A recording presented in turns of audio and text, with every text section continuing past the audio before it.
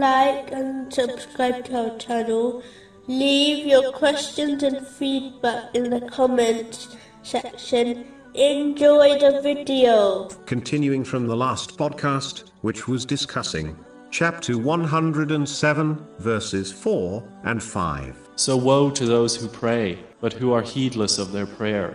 Specifically, it was discussing a narration found in Jami' Tirmizi, number 2618, which warns against abandoning the obligatory prayers. Observing the prayer at its correct time has been advised to be one of most beloved deeds to Allah, the Exalted, in a narration found in Sahih Muslim, number 252.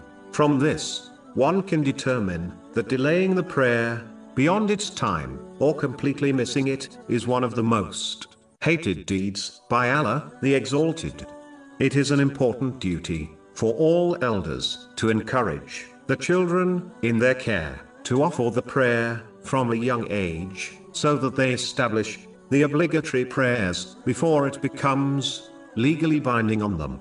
Those adults that delay this and wait until children are older have failed in this extremely important duty. Those children who were only encouraged to offer the prayers when it became obligatory on them very rarely established them quickly. In most cases, it takes years for them to fulfill this important duty, and the blame falls on the elders of the family, especially the parents. This is why the Holy Prophet, peace and blessings be upon him, has advised in a narration found in Sunan Abu Dawood, number 495, that families most encourage their children to offer the prayer when they turn 7 years old. Another major issue many Muslims face is that they may offer the obligatory prayers, but fail to do so correctly. For example, many do not complete